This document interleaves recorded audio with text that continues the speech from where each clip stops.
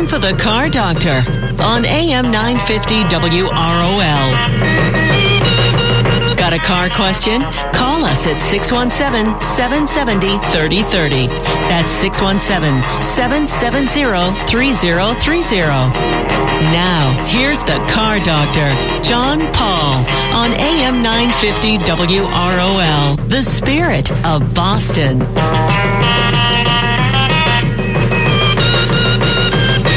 And hello, everyone, and welcome to another edition of the Car Doctor program on Salem Radio Boston. My name's John Paul, the Car Doctor, here to help you with your car problem. This is hopefully on a very nice day wherever you're listening. If you're listening internationally on the podcast, call us sometime, will you? We want to hear from the 70,000 people that download the podcast in the UK. I want to just hear from one of them someday, just so we know. You can be listening online, WROLradio.com, or any one of your apps. We have a great show planned for today. We have with us on the phone former PR guy, Jason Vines, who is turned into quite the author, and his latest book sounds pretty interesting. Jason, good morning, and welcome back to the Car Doctor program. Thank you, John Paul. It's a pleasure to be here this morning. Well, thanks. You're turning into quite the author these days. No, I got nothing else to do. So. At least it's better than falling into a Scotch bottle, I suppose. Yeah, it's true. But the first book was difficult to write because it was my first book, but I stuck with it, and the last two have been really easy. They just kind of fly out of me, and I'm really excited about the new book because, especially because it's the 75th anniversary of Jeep, maybe the most important brand in American history, because it saved so many companies, and that's why I'm excited that this book came out 2 days ago. Well, let's talk about it. The Last American CEO is the name of it, and when you were putting this book together, what were your thoughts? I was looking at some of the notes about it: sex, lies, conflict of interest, international intrigue, double cross. It sounds like it sounds more like a Parker mystery novel. It reads like a spy novel, but it's all true. Back a year and a half ago or so, I got a call from Joe Cappy, who was the last American Motors CEO, who later became my boss when he moved over to Chrysler and actually got me into PR accidentally. But he called me after he had read my first book, What Did Jesus Drive?, about all the crises I've been in the auto industry. And he goes, Jason, I didn't talk with him in 10 years. He goes, Jason, I just read your book. He goes, I love it. I go, great. He goes, you've inspired me to write a book. I said, super. He goes, can you help me? I said, sure. So he has a place. We both have places in northern Michigan. And I spent 2 days playing golf and drinking wine and sitting on the porch with him and took his notes that he developed about how Chrysler acquired American Motors from Renault, the French automaker. And then I went into just probably 10 hours of interviewing him on the porch about his life and where he grew up in the Wisconsin Dells, how he was a wonderkind at Ford, how his first special project he was on as an accountant was the Edsel of all vehicles. And when he first saw the vehicle, he thought it was the ugliest thing he'd ever seen. And so I after those 2 days with him, I went back to my house and over the next month wrote the manuscript for the book. And it does read like a spy novel because the first chapter, when Chrysler was first talking with Renault that owned American Motors and Jeep, the chairman of Renault, Georges Best, was against the deal and pulled away. And just a week or two after he pulled away from the deal, he was assassinated on the streets of Paris, right in front of his daughter. Jeez. By anarchist terrorists. There was two women pushing a baby buggy down the sidewalk, and he got out of his chauffeured car to go into his house as his daughter looked on from the window. She did every day of the working week. Yep. And as they got closer to him, they pulled guns out of the baby buggy and shot him in the chest and then stood over him and shot him in the head. Wow. That's how the story starts. And, of course, a few weeks later, the talks are back on with Best out of the picture. You know, an unfortunate situation, but yet Chrysler decided, Iacocca told Steve Miller, go after him again. I want Jeep. And over the next 4 or 5 months, they finally negotiated a deal, and Chrysler acquired American Motors and Jeep, importantly.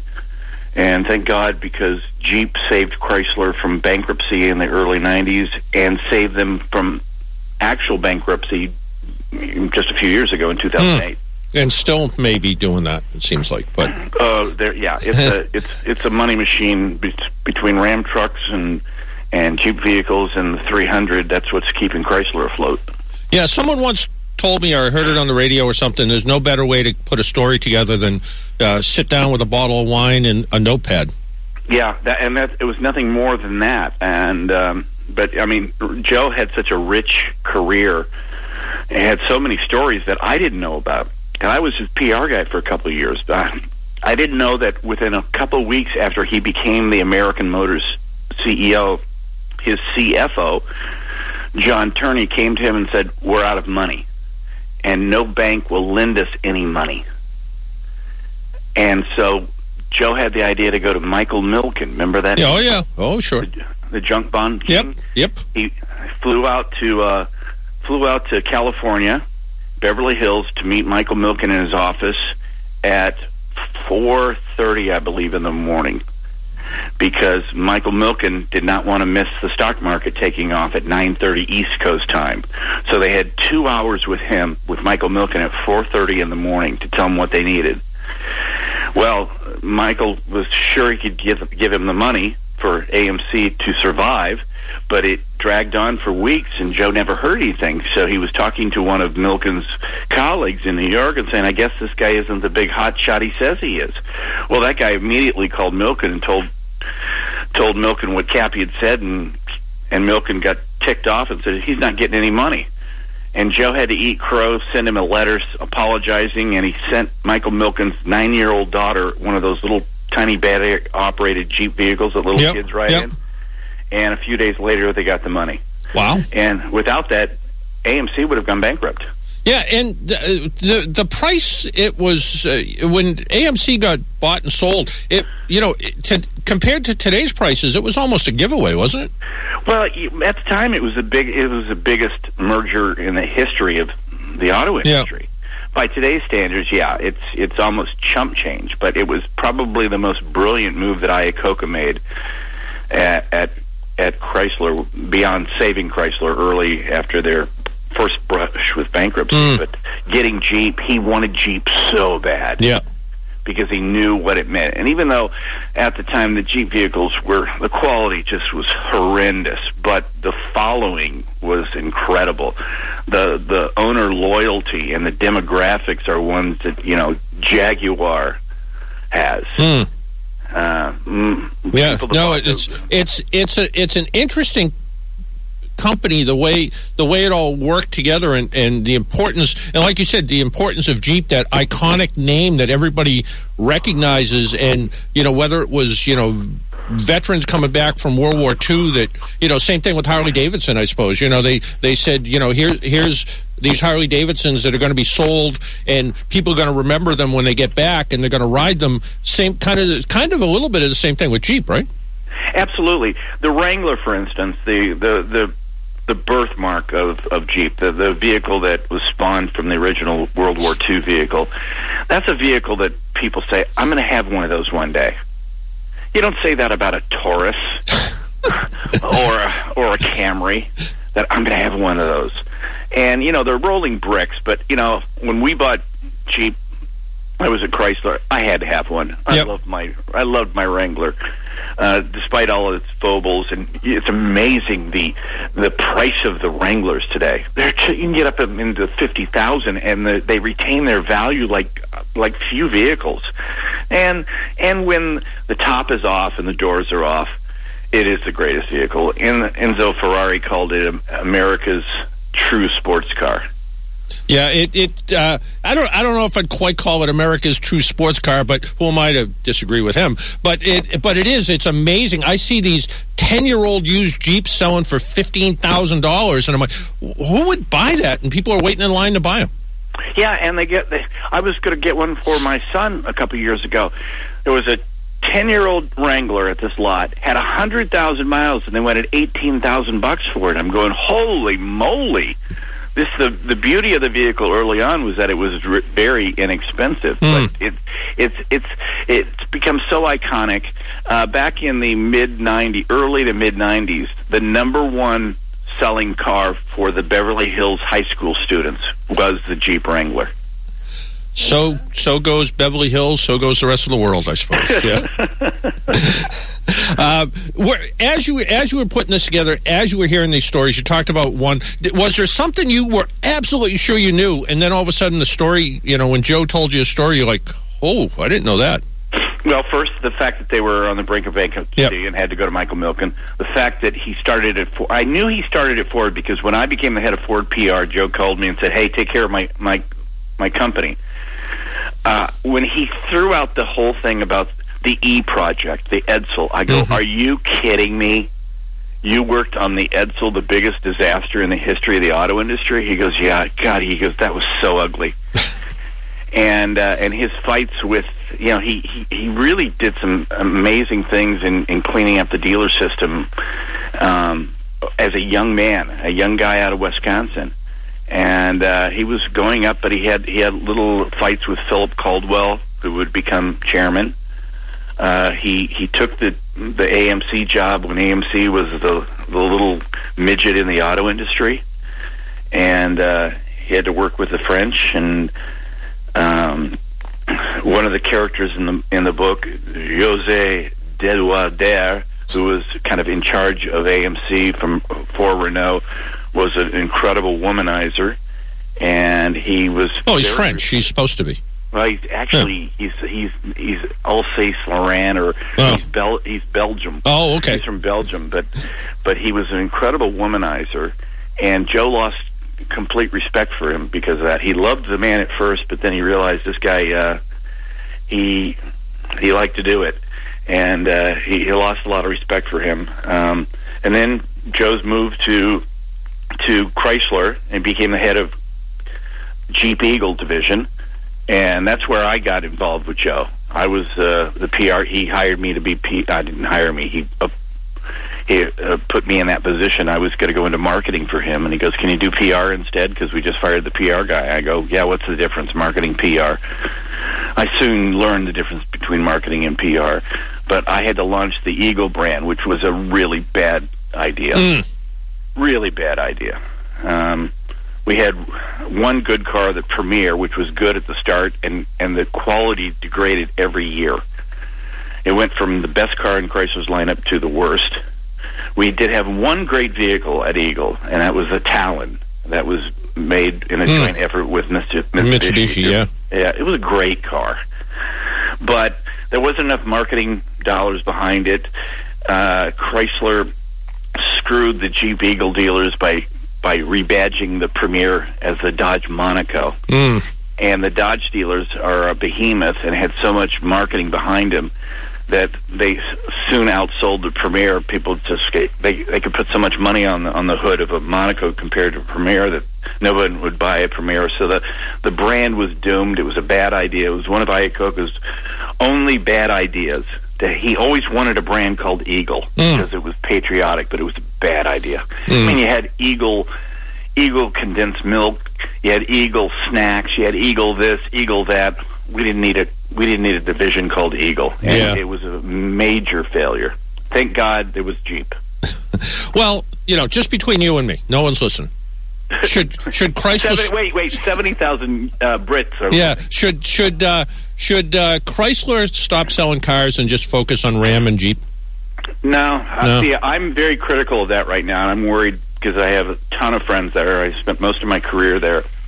I think Sergio Marchionne is making a mistake because they're putting such a huge emphasis on Ram trucks and Jeep vehicles, and they basically said we're not going to make small cars or even mid-sized cars anymore. That we have a very volatile world, and we could have the Iranians hit one of our ships in the Strait of Hormuz and create an international conflict. Gas prices, which are ridiculously cheap right now, could shoot back. They're $2.29 here in Michigan. They could shoot up to $4.50 almost overnight. Yep. And that's what happened in 2005, 2006 when the gas spike hit.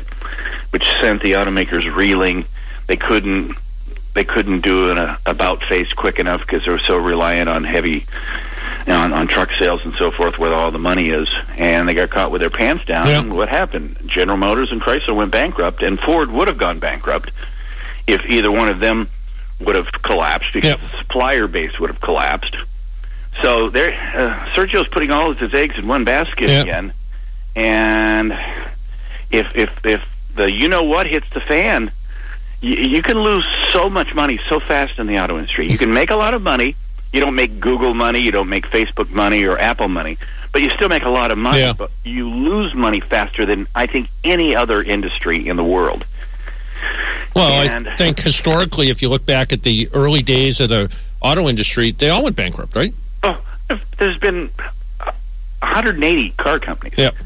And that's what's told also in the book, my new book, The Last American CEO, how AMC, Good job with that, bud. Good job with that, bringing that up. Thank you. Yep. How AMC came together. They started in the early part of the 20th century, and they were always the small guy, and they got bought by somebody else. And it was Durant, who worked for General Motors, who got mad at the guys at General Motors and founded his own company, and it was so incestuous inside the auto industry. I mean, most of the automakers started as bicycle manufacturers or carriage manufacturers, mostly in the Flint, Michigan, Detroit area. And with Henry Ford and the others, they started making cars, but they all knew each other. Mm-hmm. And I tried to, in the book, give you the history of American Motors as quickly as I could, without dragging you down into being a car history book, but give you a flavor of how this company was always on the edge of great success or just going down the toilet. Yeah. And it's that part of it is a fun. I'm pretty proud of that, because to take there's whole history books on American Motors that are 800 pages, and you just go, you want to shoot yourself after you're reading them because they're so laborious. But I think 3 or 4 chapters, I tell you how Jeep and American Motors came into being. Jeep, of course, from World War II, and George Marshall and the Marshall Plan called the Jeep vehicle America's greatest weapon in World War II. No, this book, I usually ask people, who was your audience for this book? But the audience for this book could be an automotive historian. It could be somebody who just kind of has a general interest, or it could be my wife who likes just a good story. Yeah, and that's why I was very happy when we got done with it, because it does read like a spy thriller, because there's backdoor deals, there's intrigue, there's, as we said, sex lies and videotape, and there's double crosses, how they absolutely screwed the auto workers in Kenosha, Wisconsin. Absolutely screwed them. Yep. And it's sad, and I'm a rabid Republican capitalist, but the truth is the UAW employees in Kenosha, Wisconsin, thousands of them got absolutely screwed by the deal. They were going to sign their new agreement the day that the Chrysler purchase was announced. They called Joe Cappy and said, "Don't sign the UAW agreement. Don't sign it." And so they were able to not give the UAW what they had agreed upon in the negotiations. And within a few years, almost all the operations in Kenosha, Wisconsin were closed. We're talking about, they were supposed to have 5,000 jobs there.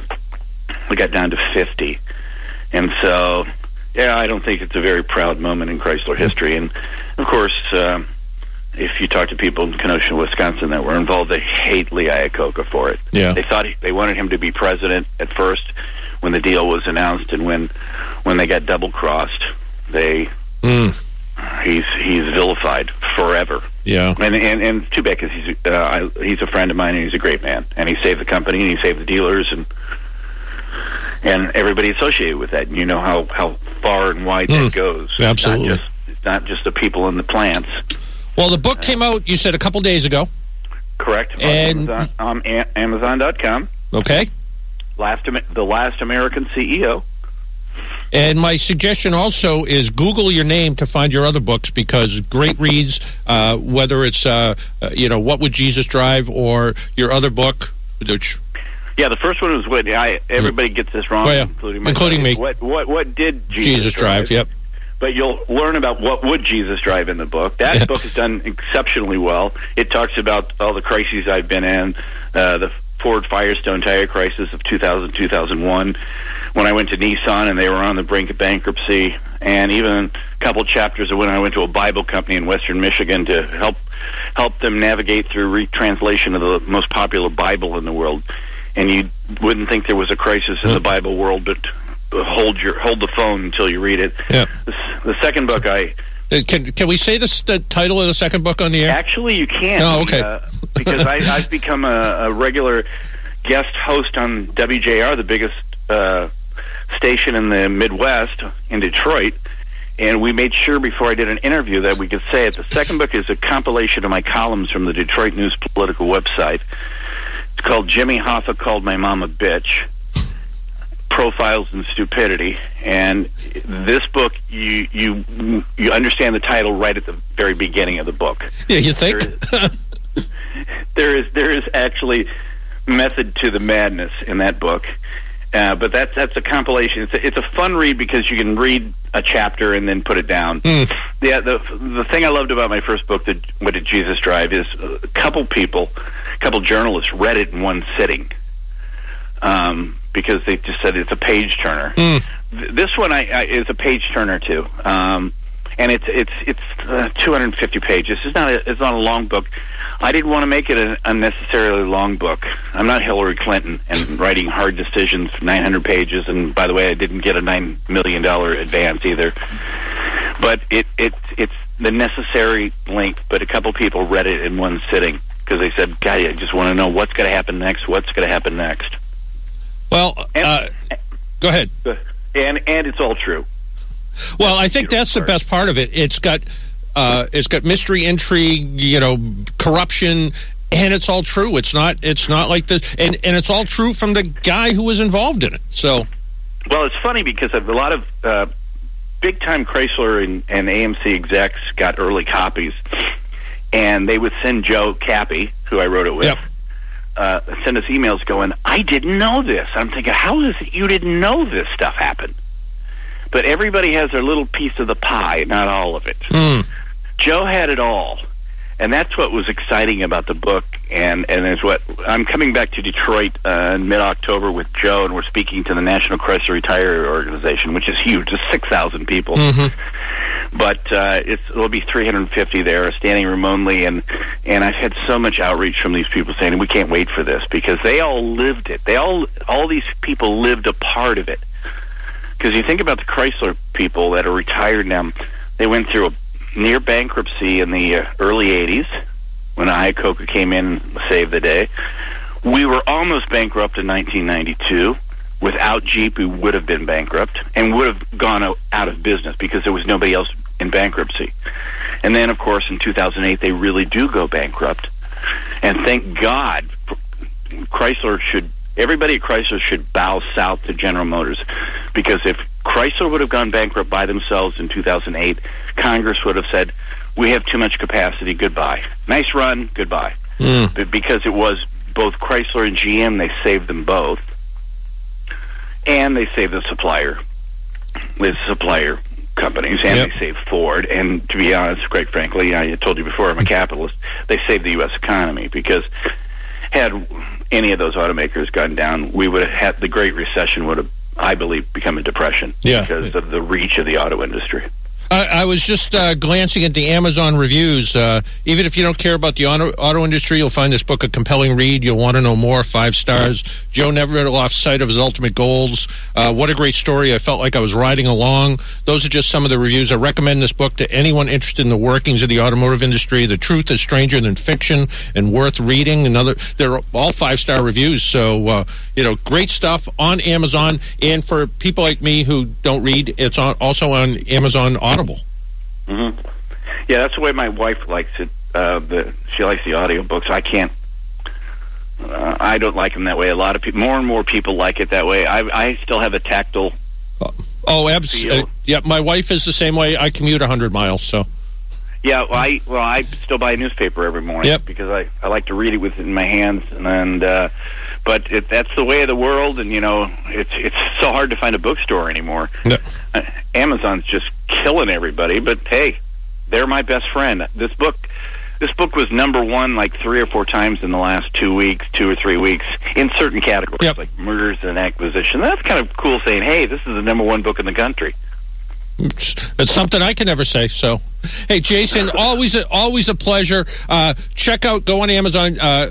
Check out the book. But like I said to my listeners, just Google your name. Look at all your books; they're all great. Barbara's sending me out a book. We're gonna give it away to one of our listeners in the next week or so, and I know they'll enjoy it. Thanks, John. And again, the book title is "Last American CEO."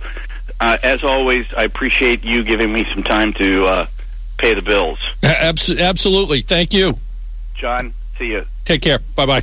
That was Jason Vines. He's a great guy, former corporate executive with Chrysler and Ford, and strangely enough, or maybe not, stand-up comedian.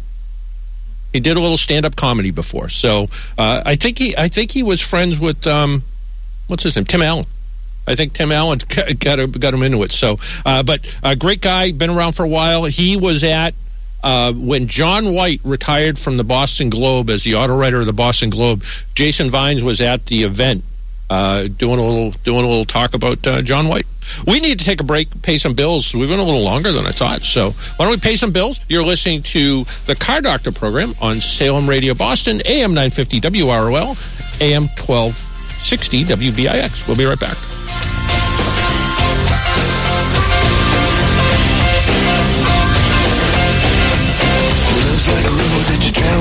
There's one day in, the next day gone. Sometimes you bend, sometimes you stand, sometimes you turn your back to the wind. There's a world outside the darkened door where blues won't haunt you anymore.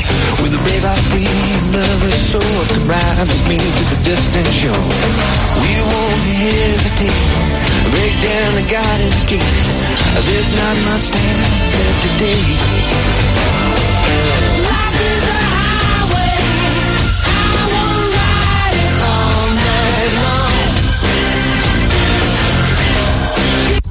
Do you dread the car buying experience? Would you like to save time, money, eliminate stress, and positively know you got the best deal possible? Welcome to the ultimate buyer experience from the professionals at the Car Consultancy.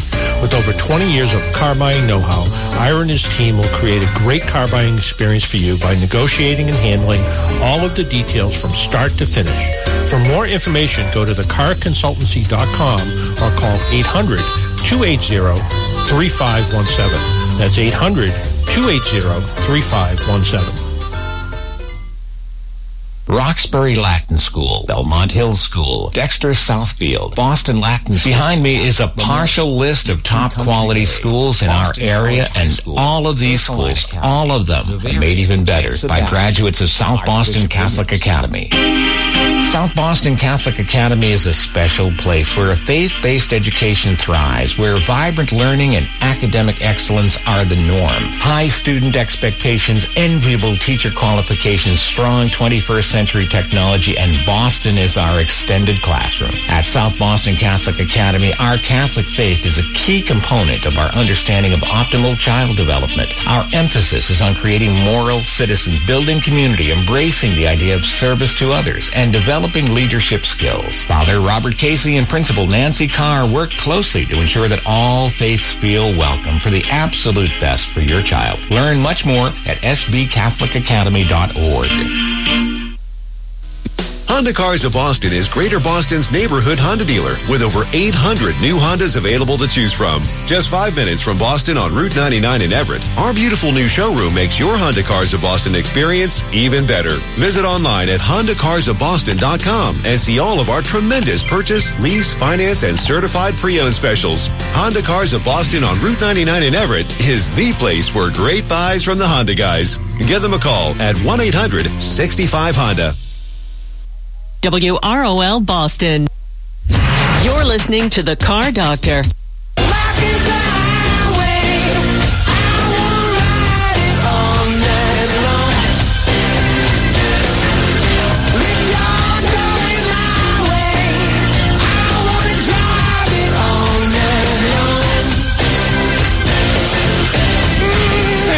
welcome back to the Car Doctor program on Salem Radio Boston. My name's John Paul, the Car Doctor. If you would like to join us, our phone number is 617-770-3030, 617-770-3030. Get through and talk to us about your car problems, I don't know, whatever's on your mind this morning. We will try to help you the best we can. Again, Jason Vines, check out the book. Find it on Amazon. And give it a read. We are getting a copy, at least one, I think, that we will give away to a listener at some point. And speaking of things to give away, it's time for trivia. So, and kind of American Motors based. What was the name of the Rambler? Named after a fish? What was the name of the Rambler made after a fish? Hopefully it's not more than one. That was the first thing that came to my mind. So what was the name of a Rambler named after a fish? Give us a call at 617-770-3030, 617-770-3030, and we will send you out, I don't know, a prize. Lately I've been doing a prize, well, envelope, technically, but it's had a bunch of AAA branded stuff in it. Water bottle, koozie, tire gauge, flashlight, I don't know, whatever I've been taken off the shelf that technically doesn't belong to me, but, you know, it does. So if you know the answer, what was the Rambler named after a fish? And maybe, I'm going to say fish. If you know the answer, give us a call at 617-770-3030, 617-770-3030.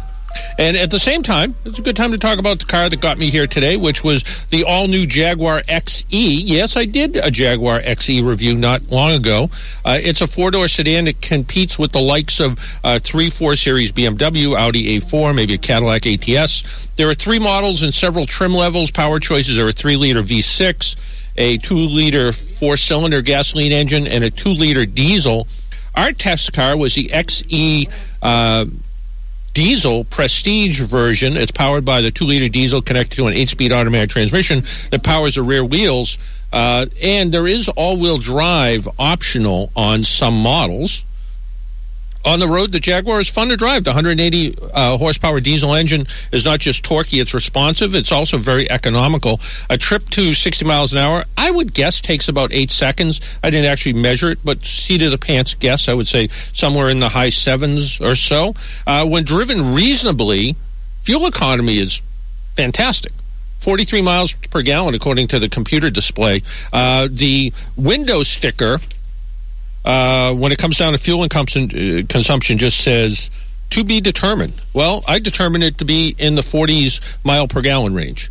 The 8-speed transmission is nicely matched to the performance of the car. It's I wasn't sure how good this transmission was going to feel because it worked really well with the supercharged V6, which was twice the horsepower.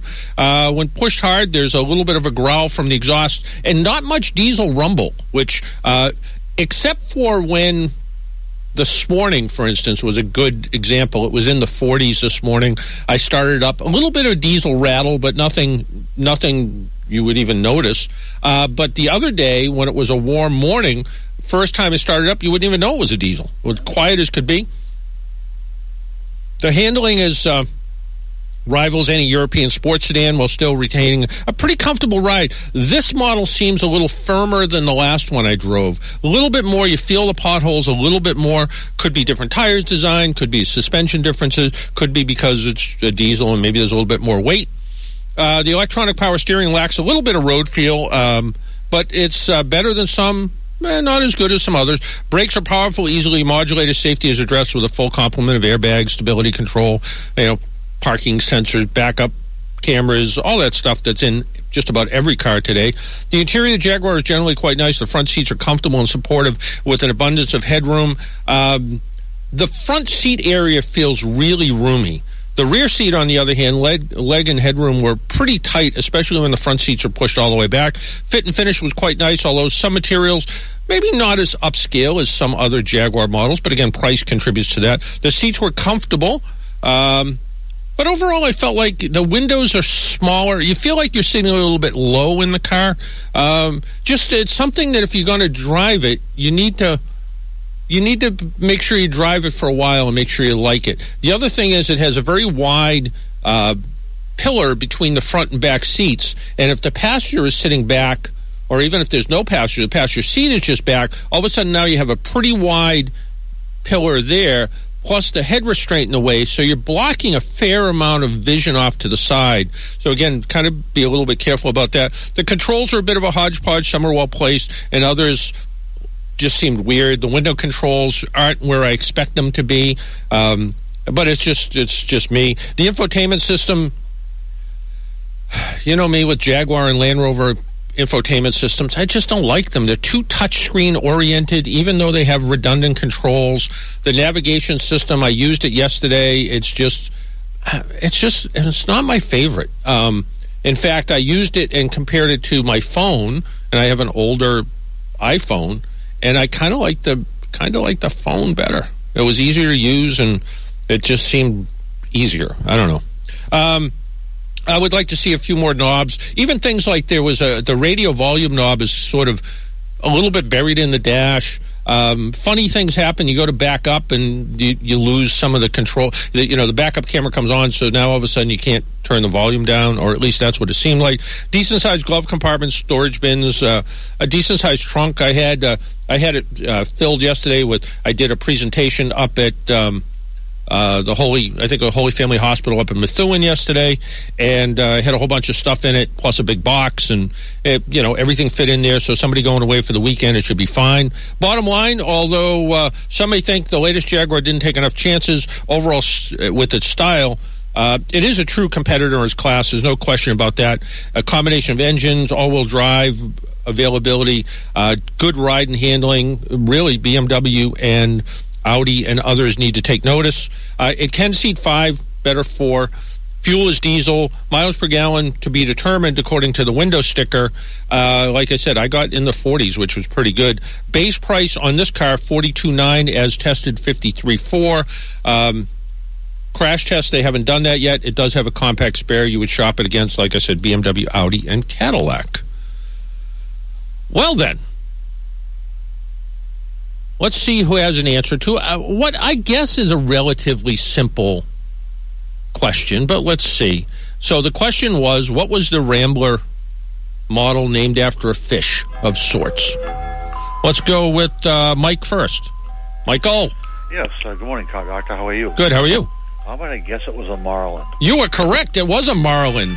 I remember seeing one in the old Quincy shipyard in the late 60s. The guy used to bring it in, and it reminded me a lot of the old Dodge Charger, the original Charger. Absolutely, yeah. They both had the same kind of look. So somebody said to me once, because they actually kind of went looking for them, and they said, I'm pretty convinced they used to make them and they had a crusher at the end of the assembly line, so they made them, crushed them, because you didn't see too many, but every once in a while at a good car show, yep, they'll pop up every once in a while, and you're right, you kind of look at it and go, that sort of fastback Charger of the late 60s, pretty close. Yep, it was. And also, while I'm on the line, let me give a plug to one of your sponsors or friends, as the guys up in Randolph, the audio guys. Okay. They did a wonderful job installing a brand new Kenwood stereo in my Miata, and just it looks like it's right out of the factory. What a wonderful job they did! Yeah, the guys at Auto Toys, Dave and his crew up there do a nice job. They've been in it for a long time. They're fussy about what they do, so that's kind of nice and nice to hear as well. So I'll tell you what, you stay on hold, and Karen will get down your address, and we'll send you out a bunch of stuff you probably don't know what to do with afterwards, but you can give it away for Christmas. Thank you very much. All right. Just stay right there. Okay, Karen will take care of that. Dave and the crew at Auto Toys, they do a good job. We get there usually around Christmas time.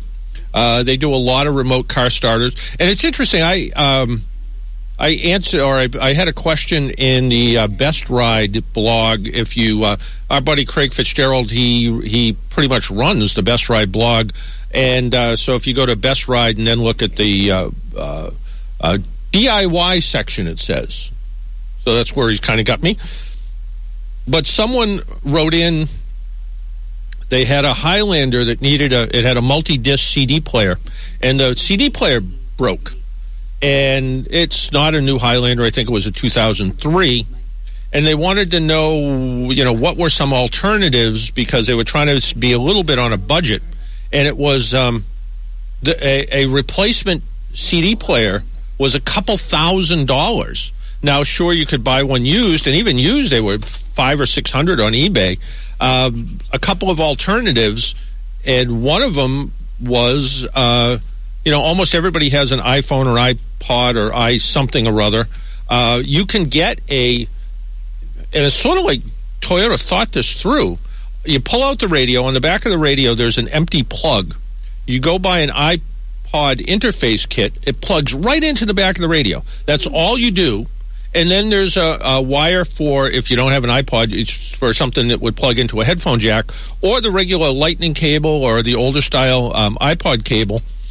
And you just sort of dangle that under the dash somewhere, hook your phone into it. If you have an iPod or an iPhone, hook your phone into it. If you have all your music onto your phone, now all of a sudden you have better than 5 CDs. You have probably the equivalent of hundreds of songs that you can store on your phone, and you can control it with the controller on the radio.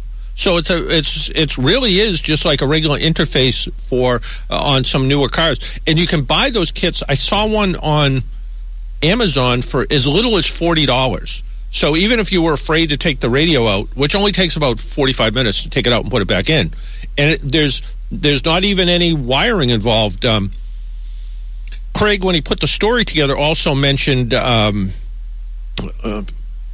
there was other ways that you could wire in something. He actually mentioned another company, but this one's so much easier, and it's easy and plugs in nice and simple. Just a good way to go.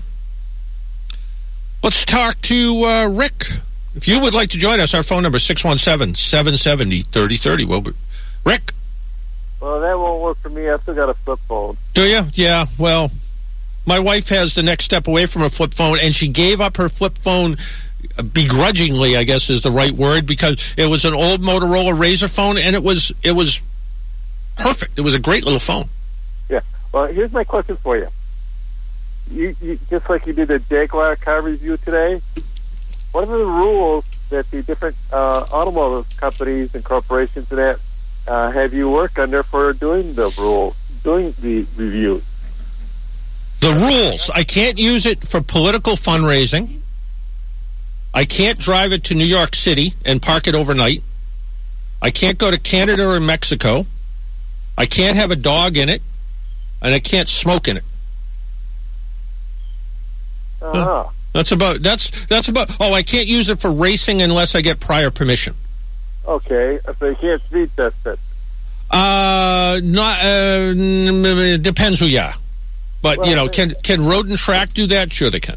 Can I do that? I don't want to break a car and then have to call the car company up and say I broke your car, because they do come directly from the car manufacturer. So yeah, I don't want to do that. So you weren't supposed to be stopped by a police officer on the way to New York City one night. Yeah, no, that was 3:30 in the morning, and I was speeding. You were correct, and but no, but as far as taking it to, I think this is like the 50th anniversary of New England Dragway or something like that, 100th anniversary, I don't know, some anniversary of New England Dragway. Could I take a Dodge Hellcat and bring it to New England Dragway? Not without prior permission. Uh-huh. Yeah. Well, yeah, you can go there. Just put it in the parking lot. Yeah, I could do that. A few years ago, I would happen to be driving a 2000, I guess it was last year, 2016 Corvette, the new Corvette, the C7, and I went by a car show that was taking place over in Raynham at the dog track, and it was early. They were kind of just setting up. It was probably just about 5 o'clock. I was coming home from doing something somewhere, and I pulled in and parked. They waved me in, and I parked, and I walked around and looked at the cars, and by then I go back, and there's 5 other Corvettes parked next to the one I drove up in, but I was just looking for a place to park. I didn't plan on putting the car in the show, but people were taking pictures of it, and, so then I felt guilty. I opened the hood up for a while and walked back around and talked to more people about cars, so yeah, there's those kind of things, but yeah, they have specific rules about racing, smoking. You're responsible for things, I guess you could use a car in a parade, but you can't put somebody for president on the side of it, things like that. They don't want their cars associated, that kind of way, good or bad for whatever reason. So, but yeah, there is an agreement that I have to sign, and they also say that we bring it to you in good condition, and you need to bring it back in good condition. So, well, I guess you could put Miss Boston in there, but you couldn't put Marty Walsh in it. Well, yeah, I could put. You're right. I could probably, who's ever trying to win Miss USA pageant, maybe I could put her in there, but yeah, I couldn't put Marty in there. And be in trouble with your wife. Well, yeah, maybe. Hey, Rick, always good to hear from you. Yeah, bye. All right, take care. Bye-bye. Over to line 2, I think. Johnny. Good morning. How are you? Good. How are you? Good. Quick question for you. I have a 2014 Honda CR-V. Yeah. It has 5,000 miles on it. It's only had one oil change. And it's my wife's, and she works for a school system, so she doesn't drive it all that much in the summer months. So I took it out after sitting for like 2 weeks, and the brakes kind of started grinding. Yep. So I brought it into the dealer, and they're telling me, because you let it sit, a film builds up on the rotors. And you apply the brakes, it digs in. They wanted to return the rotors, $230. And I'm thinking, this car's got 5,000 miles. And I just don't buy it. I cut metal all day. I'm a machinist. And you're going to tell me a film builds up that's going to dig into the rotors? I just don't buy it. Well, half the story's true, I guess. Brake rotors will get rusty if they sit still. Won't that rust just kind of come off as you drive? Yep.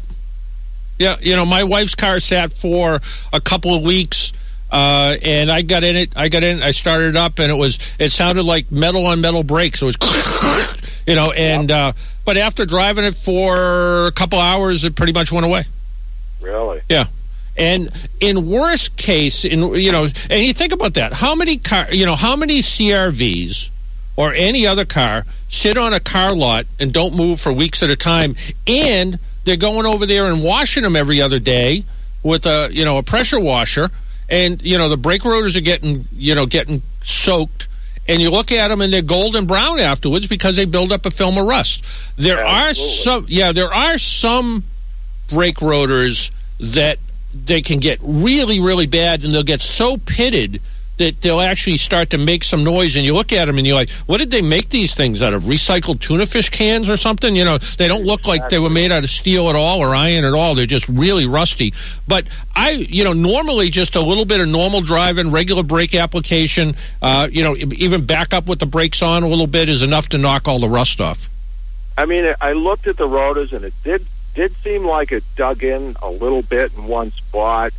But and the dealer, I'm thinking $230. Yeah, and the other problem is every time you research, and you know this better than I do. Every time you grind something, you take metal off. The more metal you take off, the more likely those rotors are going to get hot and warp. So I don't want. I would just try to just drive it normally for a few days. Maybe a couple of sharp brake applications, not. Yeah. Panic stop and see what happens. On a car that's only got 5,000 miles on it, I wouldn't be putting brake rotors or resurfacing the brake rotors. Yeah, they actually did it for nothing. Okay. They kind of started to do it, and they said, "Yeah, that's going to be $230." I said, "Drop the car right now. Give me the keys. You'll never see me in this car again." Yeah. I bought three new cars here, and you're going to tell me a car with 5,000 miles? I need a $230, and then. They fixed it, and it probably took them maybe 10 minutes. Yeah, I mean, if they're probably turning the rotors right on the car, so they're not even taking the rotors off. So they have it on the car lathe. That's just amazing. Yeah. The other thing too, you really want to change the oil in this at least once a year. By the way.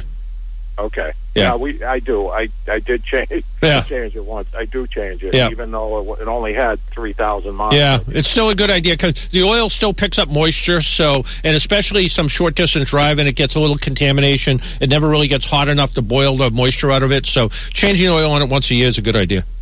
All right. Hey, can I ask you one more? Absolutely. Question? All right. I have a 2011 Honda Accord. Okay. 45,000 miles on it. And again, brought it to the dealer for an oil change. Oh, your brake fluid's starting to get dirty. You need to have your brake fluid changed. I'm thinking, you're out of your mind. The car's got 40,000 miles. How can the brake fluid be so bad that it needs to be changed at $130 a whack? Yeah, I mean, some cars actually do have a regular maintenance where you're supposed to, every couple of years, you're supposed to change the brake fluid. Ford had that. I'm not sure if Honda has that or not. It may or may not. But there are some fluids that they say, oh yeah, you should change it. My feeling is that generally, whenever you do any brake work to the car, that's also a good excuse to make sure you change the brake fluid. Brake fluid, like oil, even more than oil, picks up moisture. It's if the cap's loose. That's like they always say, when you add brake fluid to a car, always take it from a sealed container, because if you leave a can of brake fluid, a bottle of brake fluid open, it just sucks the moisture right out of the air, and then you end up with weird braking action. But generally speaking, some people will say, and there's nothing wrong with it to say, well, I'm going to change the brake fluid in my car every few years. Some people I know used to have the equivalent of a turkey baster. Hopefully they're not using it for their turkey, and go out and they'd suck out a few ounces of brake fluid every oil change and add some fresh brake fluid, and that sort of mixes in with the fluid that's there and helps prevent that sort of thing from happening. Some good repair shops kind of used to do that as a regular thing to do, unless Honda said somewhere in the maintenance of the vehicle that they said, hey, look, we want you to change your brake fluid every X amount of times. I would just say, hey, you know what? I'm going to just I'm just going to change it. I'm just going to change it when it needs to be changed. And when we do the brakes, then we'll worry about the brake fluid then. But other than that, I don't think I'd worry too much about it. Yeah, I agree with you. Yeah. I looked at it, and it didn't look dirty to me at all. Nothing against the dealerships, but they're in business to make a buck, and if they tell 100 people, oh, you need your brake fluid done, half of them are going to say yes. So, sure, yeah. And like I said, most of the time, the way I look at it, you said you got 40,000 on this one. Yep. Your brakes are probably 2/3 worn at this point.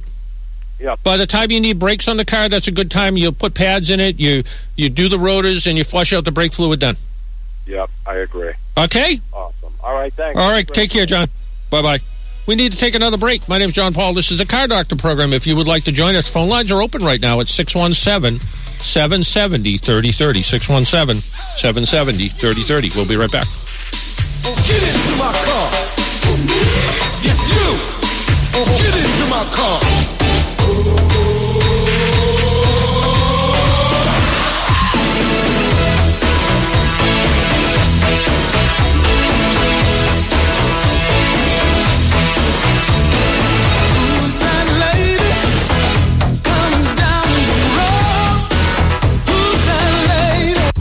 Do you dread the car buying experience? Would you like to save time, money, eliminate stress, and positively know you got the best deal possible?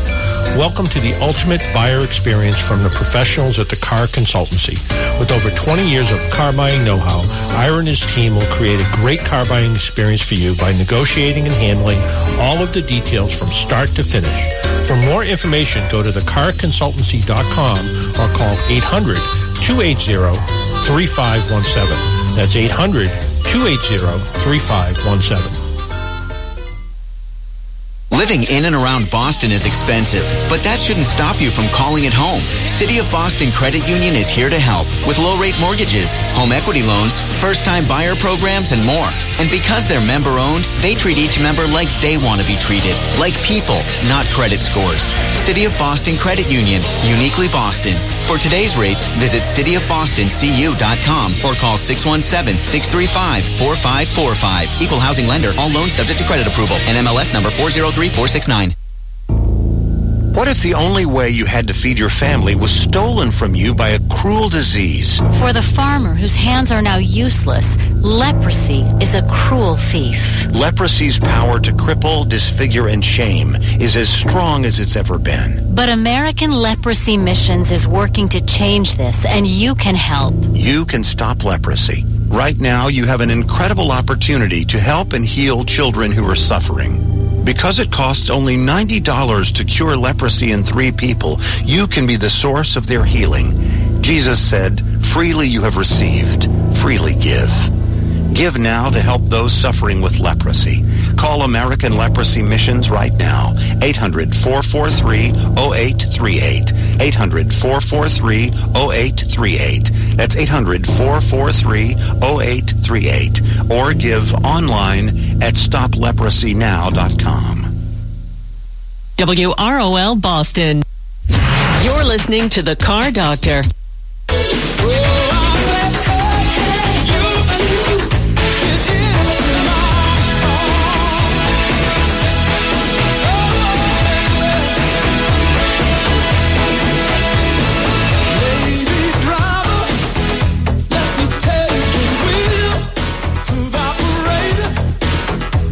Did you notice all the new music? Thank Karen for that. She's added some new music. Being creative, taking a little ownership of the show. Next thing you know, I can take a day off and she can be here just by herself. It'll be all good. Yeah. Well, her and Paul Sullivan can come in. They can do it together. Paul can come in early and it will be fine. Call back next week. It was inspection time for my car today. My poor old going on. Well, technically it's 10 years old. My 10-year-old, really by age of the vehicle, it's 9, but technically it's 10-year-old Hyundai Santa Fe. And I went over to go see buddy Junior D'Amato over in Hyde Park. He's got his shop in Hyde Park and another one in Middleborough, Junior's Automotive. And people say to me, why do you go all the way into Hyde Park to get an inspection sticker? Because he opens really early. He's a workaholic. He never stops working. And I think he opens his shop. There's someone there at 6. He was a little behind. I think he got stuck in traffic, the same traffic I got stuck in. I left the house around 5:45, and it took me an hour and 15 minutes to get there. I don't think I got there till 7-ish. And he was just putting his work boots on at that point. But you know, I go there. I get a good inspection. They actually do check it out. You know, he doesn't just trust me. He checks it out and makes sure it's okay. But they do a good job. And by the time I probably left there, because I had to go from there to Lynn, and so I wasn't in as much of a hurry to go sit in Boston traffic. But I bet he took in 3 or 4 customers' cars, fixed one. One had an inspection problem. They had to, I think they had to put an oxygen sensor or something in. So they were just letting it reset. And he had Bobby, one of his guys that's been with him forever, was there, and he was working away. And one of his other guys was there, Richie Riley, who's always there, was not always there. He was on vacation this week. So, but you know. I'll go back to, you know, if you're looking for a good diagnostic guy, Junior's Automotive, good place to go. They're open Monday through Friday in Hyde Park, and they're open on Saturdays down in Middleborough, the shop in Middleborough. Junior's usually there on Saturdays, too. So, but he's a knowledgeable guy, been around for a long time. We talked about a little bit of everything while we were there, which is one of the other reasons I like going there. It's I always have fun when I stop by and see him. So, 1318 River Street in Hyde Park. In his place in Middleborough, you'll see it go around the Rotary, and you'll find it right down on 28. So, Herb Chambers is having their last Cars and Coffee event Sunday, October 9th at BMW Sudbury. It says here, rev up your engines, let up the clutch, press down on the pedal, and head over to the final Herb Chambers Cars and Coffee event. What PR person wrote this, please? On Sunday, October 9th, Herb will host the early morning meetup of classic vintage and specialty car owners and enthusiasts from all of New England at his Herb Chambers BMW of Sudbury, located on Route 20. The seasonal events series invites car enthusiasts to Herb Chambers dealerships throughout Massachusetts to showcase their pride and joy rides while admiring prized hardware and other automotive stuff that's there. Herb Chambers always has looked to gather people who are passionate about cars. In fact, he was talking to an auto writer, and the auto writer said, yeah, my girlfriend's not really that, she's not a big fan of the car culture, and he just looked at her and said, get rid of her. So grab a cup of coffee, come and exchange some stories of what makes cars unique.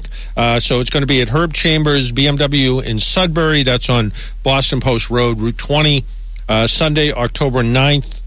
And Herb usually has one of his interesting cars there.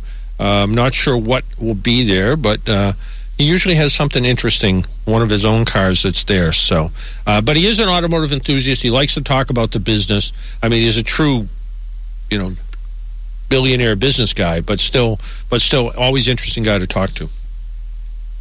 RB Racing Charity donates 2 vans to the Hope Lodge in memory of race car legend Ron Bouchard. The inaugural Ron Bouchard Race for a Cure golf tournament successfully raised funds to donate 2 new Honda Odyssey vans to Hope Lodge in Worcester. The vans are a vital lifeline for cancer patients traveling back and forth from Hope Lodge in Worcester to Boston hospitals for cancer treatment. The Ron Bouchard Race for a Cure tournament also served as a tribute to Ron, who passed away from cancer in December 2015. The tournament, organized recently formed by RB Racing Charity, is a nonprofit that serves communities around Ron Bouchard's auto stores that bear his name.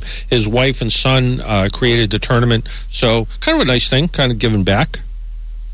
If you want to join us, 617-770-3030, 617-770-3030. We'll talk to you about your car problems. Look up maybe recalls or technical service bulletins if there's a particular problem, opinion on something.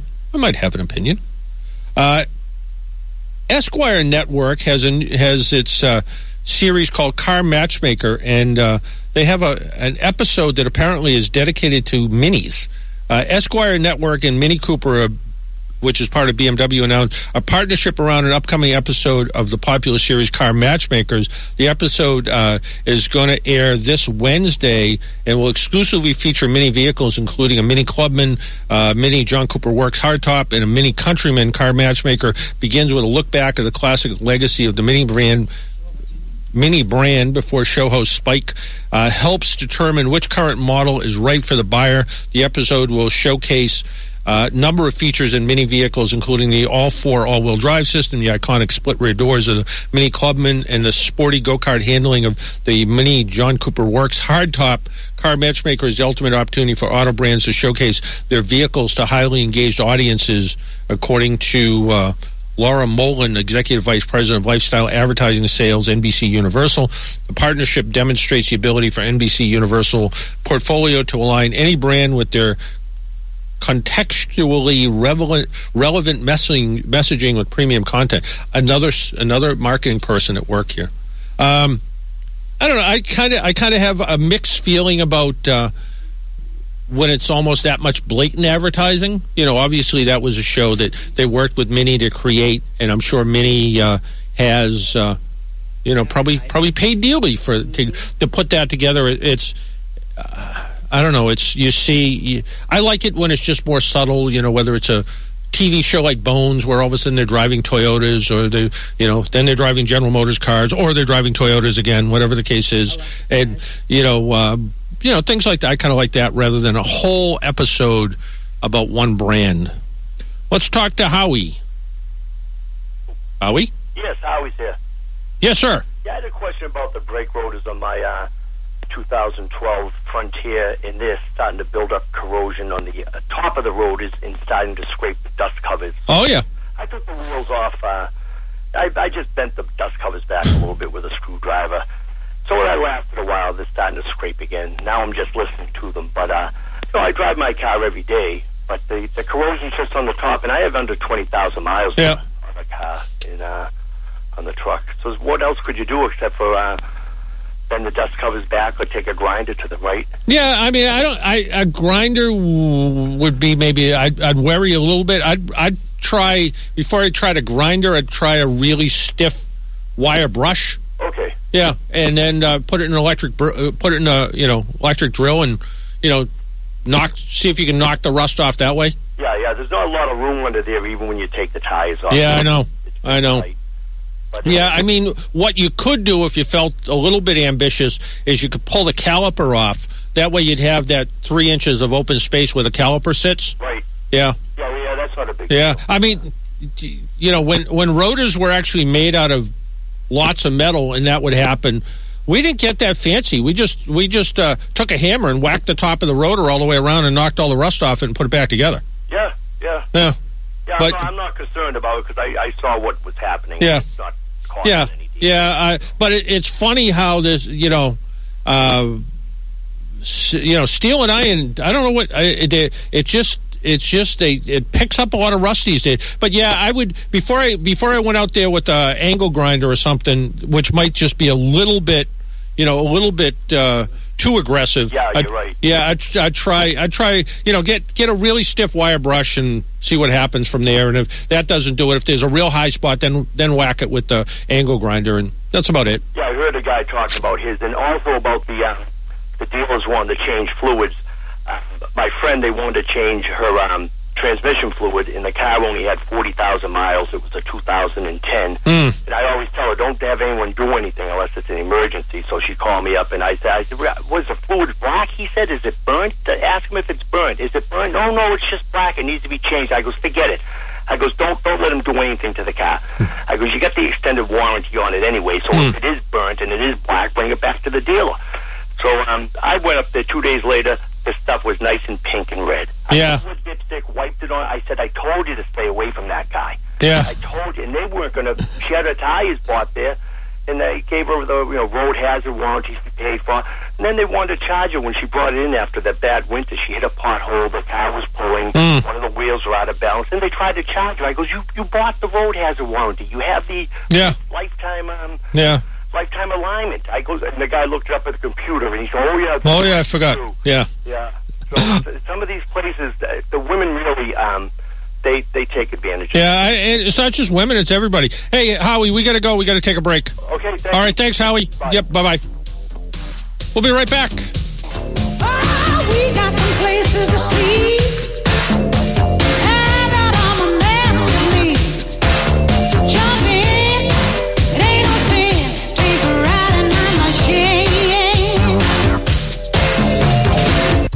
Do you dread the car buying experience? Would you like to save time, money, eliminate stress, and positively know you got the best deal possible?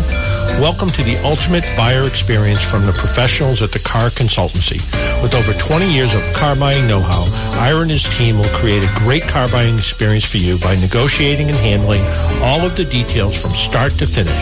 For more information, go to thecarconsultancy.com or call 800-280-3517. That's 800-280-3517. Once again, it's that time of year to let us here at Salem Media say thank you to all of the Boston area pastors. Christian radio is a voice of hope for our communities and our families. Pastors, join us Friday, October 7th at Lombardo's in Randolph from 10 a.m. till 2:30 p.m. as we celebrate our annual Pastors Appreciation Luncheon. This year's keynote speaker is focused on the family host, Jim Daly. I'm Jim Daly, president of Focus on the Family, and we appreciate the work they're doing, and we feel they've gone above and beyond when it comes to making a difference and helping families thrive. I hope you'll join me in thanking them for a job well done. To register for this luncheon, go to WEZEradio.com or WROLradio.com and click on the banner with Jim Daly and fill out our registration form. Pastors, make sure to save this date, Friday, October 7th. Come for the luncheon. Come to hear Jim Daly. Come to fellowship with other Boston area pastors. But come to let us show you how much you are appreciated. Sullivan Tire and Auto Service is proud to be New England's tire headquarters. And as the seasons change, now's the perfect time to stop in for tremendous tire deals. Now through October 3rd, save big on all Goodyear and Kelly tires in stock. Plus, save up to an additional $120 with mail-in rebate. And at Sullivan Tire and Auto Service, we'll keep your vehicle running right all season long. Stop in for our thorough factory scheduled maintenance check. Our ASC certified technicians will do it all. Engine diagnostics, transmissions, brakes, batteries, steering and suspension, exhaust systems, wiper blades, winterizing, and much more. Now through October 3rd, your chance to save big on all Goodyear and Kelly tires. Just in time for the upcoming fall season. For details, see sullivantire.com. Hi, this is Paul Sullivan of Sullivan Tire. You won't find a better place to buy tires in New England, and we will not be beat on price. Thank you. Peace of mind driving. You deserve it. We provide it. Sullivan Tire. Now, let's get back to the Car Doctor.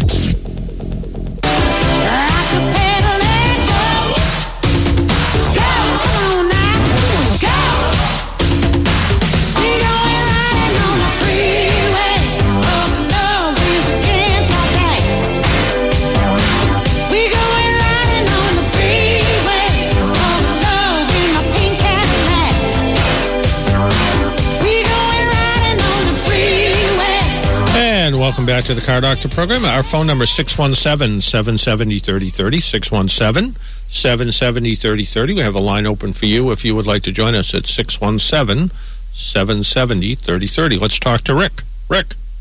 Yeah. Hi, Mr. Paul. Yes, sir. Hi, I'm calling to ask if, would you know if there's a fix for a Chevy Impala fuel gauge that doesn't work or goes completely erratic between full and empty all the time? I mean, is there a simple repair for it? Well, it's probably not a simple repair. What year Impala is it? 2003. So 2003 Impala, and the fuel gauge, it sometimes works, it sometimes doesn't. Is that what it is, or is it just never right? Yeah, it's usually just never right. I kind of just guess how much fuel is in the tank, and I go by the mileage, you know. Yeah, have you run out yet? Oh, yeah, once before. But luckily, I ran out just about 500 feet from the gas station. Well, that's not too bad. They had a fair amount of problems with the instrument clusters on that, so that's going to be an expensive fix. Normally, though, the instrument cluster doesn't normally go bad. Usually it's a bad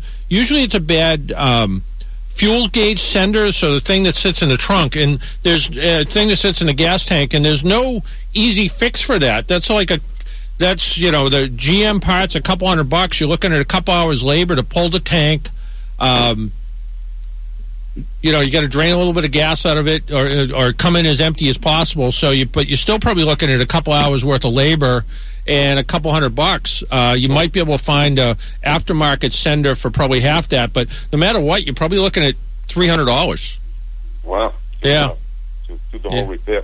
Yeah, I mean, the only other thing you might get lucky for is if for some reason the gas tank lost its ground somewhere. Everything's grounded in a car, and for a circuit to work right, it's got to be grounded properly. And if the ground is broken off or rusted off or something like that, that could be the problem. But you're going to have to get it up in the air and look at it. And unfortunately, usually the problem is you got to get the tank down a little bit so you can look at the rest of the wiring. Oh, wow. Yeah. But I mean, the easy fix, and it's no different than it has been forever. You disconnect the sender and you short it and see if it goes to full, see if it goes to empty. If it does that pretty regularly, then you know you got a bad fuel sender in the tank. Oh, wow. All right. Well, thanks. Okay. All right. Take care. Let's go talk to Anthony now. Anthony? Hi, John. How are you? Good. How are you? Good. I always enjoy your show. Thank you. Hopefully you can be some help here. My son had recently bought a 2009 Ford Explorer from a reputable dealer. He has 3 or 4 sites, and he also bought the extended warranty. Now, he brought it to another repair station, and he had some brake work done on the car. Shortly after that, he's starting to have trouble with the rear transmission. Is 4-wheel drive. Okay. So this fella said to him, I think you got some big trouble here. So he went back to this dealer, and they keep giving him the runaround. There's only one person here that can evaluate extended warranty repairs. Can AAA do anything for him? He is a member. Is it a AAA warranty? No, it's not. No. Is it a AAA shop? I'm not sure. Primarily used car dealer. Probably not. I mean, if he wants to, it sounds like, and honestly, I don't know why they're trying to give him a hard time. They're going to get paid for it if it's a bad transmission or differential or whatever the case is. They're going to get paid for it. So why not get paid for it and get it done and get it fixed? So does he have to go back to this particular dealer, or can he go to any repair shop that would honor this aftermarket warranty? Normally, if it's an aftermarket warranty, unless it specifically says you have to go back to a certain dealer. No. In fact, when I was at Junior's Automotive getting my inspection sticker on Wednesday, there was a woman who came in there and she had an aftermarket warranty and had the book all there. And he said, let's see. He said, I don't know what they'll do, but let me look it over for you and check out what it is. So, and he was going to call the warranty company on her behalf. Okay. Yeah. So generally, that's like the warranty like the we sell at work.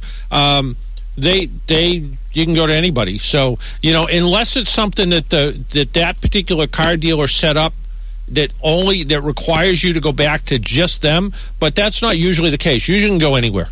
Okay. I should find out whatever other details are involved with that. And you can have him give, if you want, have him give me a call at work or send me an email or something. I'll once we get off the phone, I'll give out my email and phone number at work, okay? Okay, gee, that's great. All right. Take care. Much. Yep. Bye-bye. For people who need to get a hold of me during the week, I'm in our Rhode Island office mostly. My extension is 2121. So however you call AAA, so whether you call the road service number, 1-800-AAA-HELP, the direct number, 401-868-2000, all you really need to remember is 2121, and you'll get me, and I'll try to get back to you. Or my email at work is jpaul, J-P-A-U-L, at AAA Northeast, spell out the word northeast.com. So jpaul at AAAnortheast.com. Or you can always find my website, which I'm all excited about having and haven't done a thing with it. It's johnknowscars.net, but there is a way to email me through there as well. Why don't we take another break, and when we come back, we'll talk to David. We'll be right back.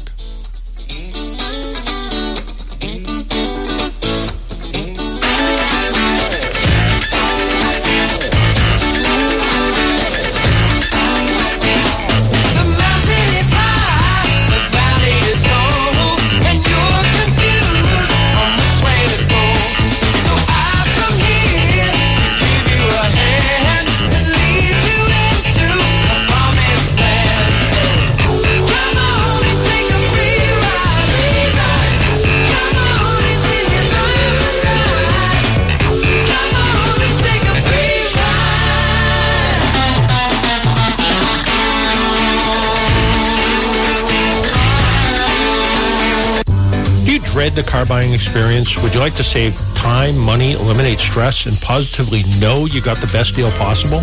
Welcome to the ultimate buyer experience from the professionals at the Car Consultancy. With over 20 years of car buying know-how, Ira and his team will create a great car buying experience for you by negotiating and handling all of the details from start to finish.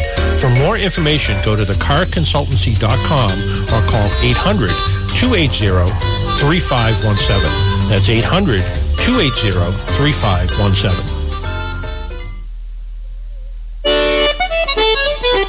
Step into a world rich in history with the authenticity of a real Irish pub where spirits are high and everyone is family. Bunratty Tavern, Boston's favorite Irish pub and restaurant on the North Shore, is short 15-minute drive up 93 North. Worth the drive to sit outside in our beautiful patio and have a drink or two. Traditional dishes like shepherd's pie, corned beef and cabbage, beef stew, and our popular steak tips, chicken and salmon dishes. Dinner specials every weekend, open for breakfast, lunch, and dinner on Saturdays and Sundays starting at 10 a.m., including our famous full Irish and table-side omelets. This weekend, box tea on Saturday, Sunday, our traditional Irish session 2 to 6, and the annual Reading Street Fair is right outside our front door. Next weekend, we celebrate Halfway to Paddy's Day on Saturday starting at 2 with music and dancing, Guinness glass etching, and the Jolly Tinkers from 8 to close. All things. Irish at MontereyTavern.com or 781-779-8245. Sullivan Tire and Auto Service is proud to be New England's tire headquarters. And as the seasons change, now's the perfect time to stop in for tremendous tire deals. Now through October 3rd, save big on all Goodyear and Kelly tires in stock. Plus, save up to an additional $120 with mail-in rebate. And at Sullivan Tire and Auto Service, we'll keep your vehicle running right all season long. Stop in for our thorough factory scheduled maintenance check. Our ASE certified technicians will do it all. Engine diagnostics, transmissions, brakes, batteries, steering and suspension, exhaust systems, wiper blades, winterizing, and much more.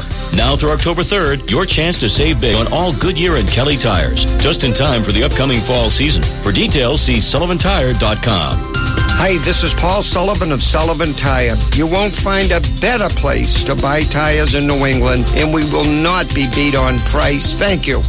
Peace of mind driving. You deserve it. We provide it. Sullivan Tire. WROL Boston. You're listening to The Car Doctor.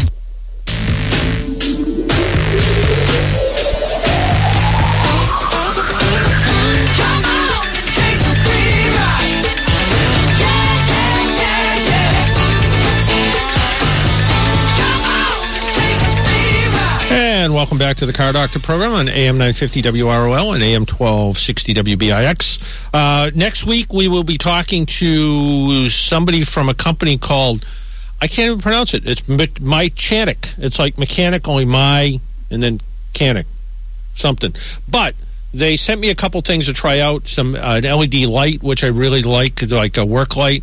A 12-volt impact gun, which I've been playing with a little bit, and a set of jumper cables that actually winds up into a little reel, and those we're going to give away.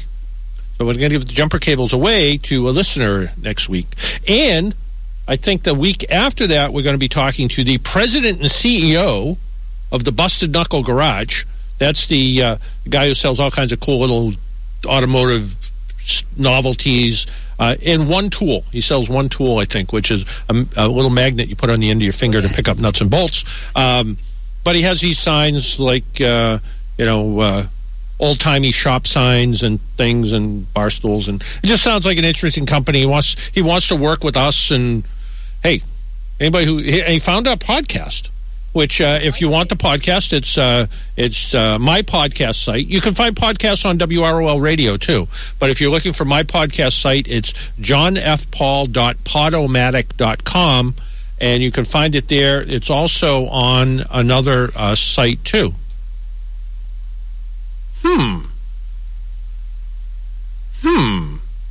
And you say, why are you saying that? Well, I just saw Johnny Costello pull up. And I wonder if he's filling in for Paul Sullivan today. Could be. Well, I saw him out early this morning sorting the mail. Let's talk to David. David. Hi, John. How are you? Good. How are you?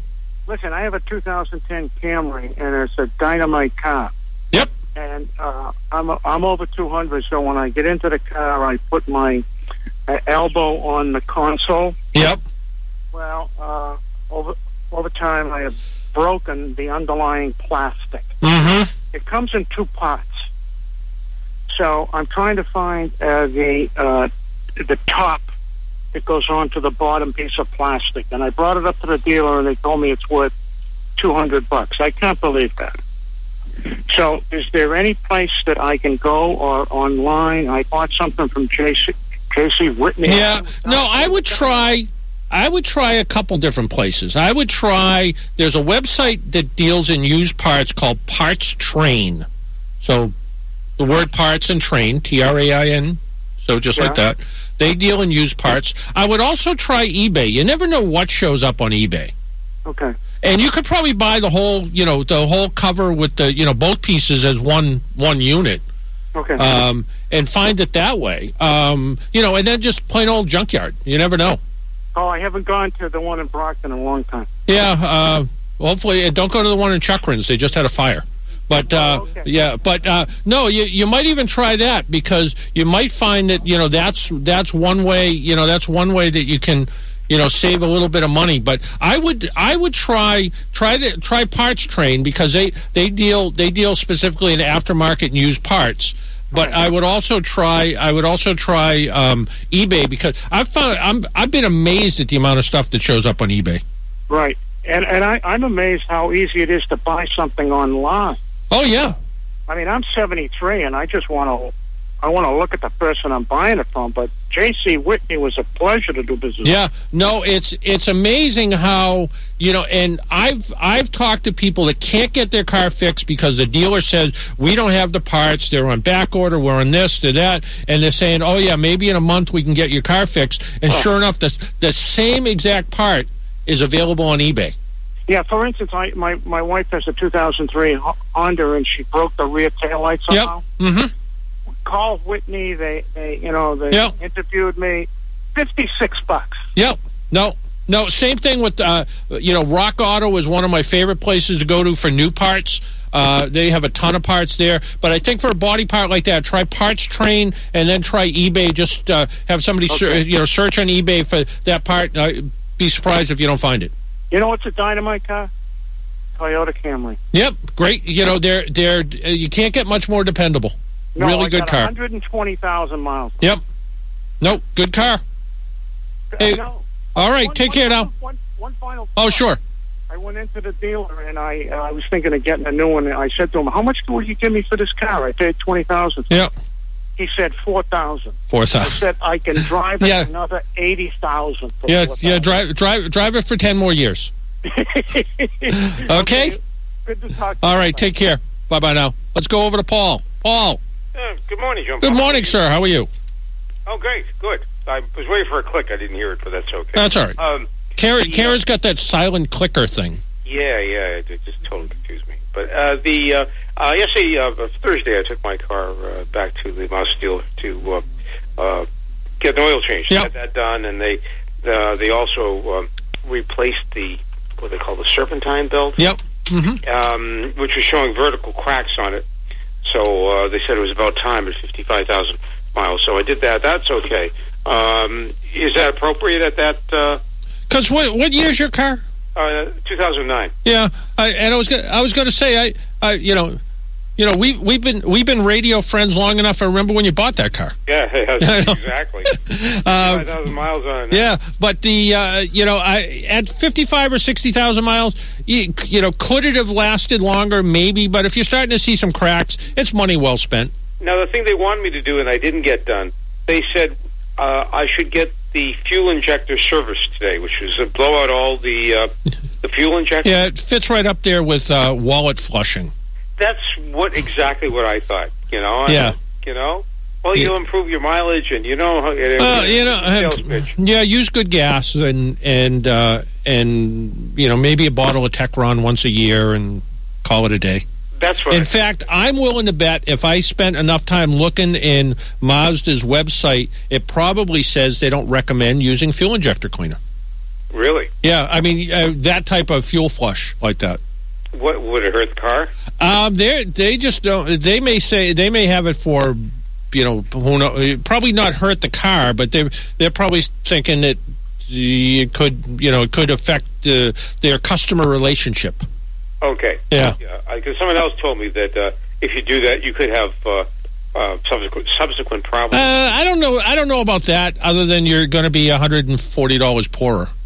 No, I'm not actually. But, well, thanks. No, I can visually see a worn belt, but fuel injector cleaner. I've used fuel injector cleaner setups before, and I've seen some that the engine's really in tough shape, valves are all bad, EGR passageways are clogged, and that helps to some extent. But if the car's running good and it's been running good, and you've been using decent gas in the car, I'm not worried about it. Good. Thank you very much. Okay. Don't fix it. Thanks very much. All right. Much. Take care. Okay, bye-bye, Paul. Bye-bye. We got 2 minutes left. Let's see if we can do David real quick. David. I'll make it quick. All right. What was the fellow's problem with the gas tank thing there? He had to get to the sender? Yes. Many cars, like a Toyota, the one that's best engineered of all cars in the world, I swear, they have an opening. They do. right in front of the tank. Yep. After all your senders and everything else, they're right there. Very easy. Isn't that smart of them? I've actually cut holes in trunks before. That's exactly right. Yeah. Similar like the old heaters. Used to cut the plastic out instead of going all through tearing your dash part. Yep, exactly. And make a little door out of it. Yeah, but that's right. That's right. And if you can save a customer a couple hours labor, and they don't mind it, put back together a little bit of caulking and some undercoating, and no one ever knows it's been done. What was this last fellow's problem, David? There with the plastic on plastic. Can he use an epoxy and put the two things together? Maybe he said he's a 200-pound guy, so maybe it's pretty well broken. Okay. Okay. He's been sitting on the wrong roost. Yeah, that might be it.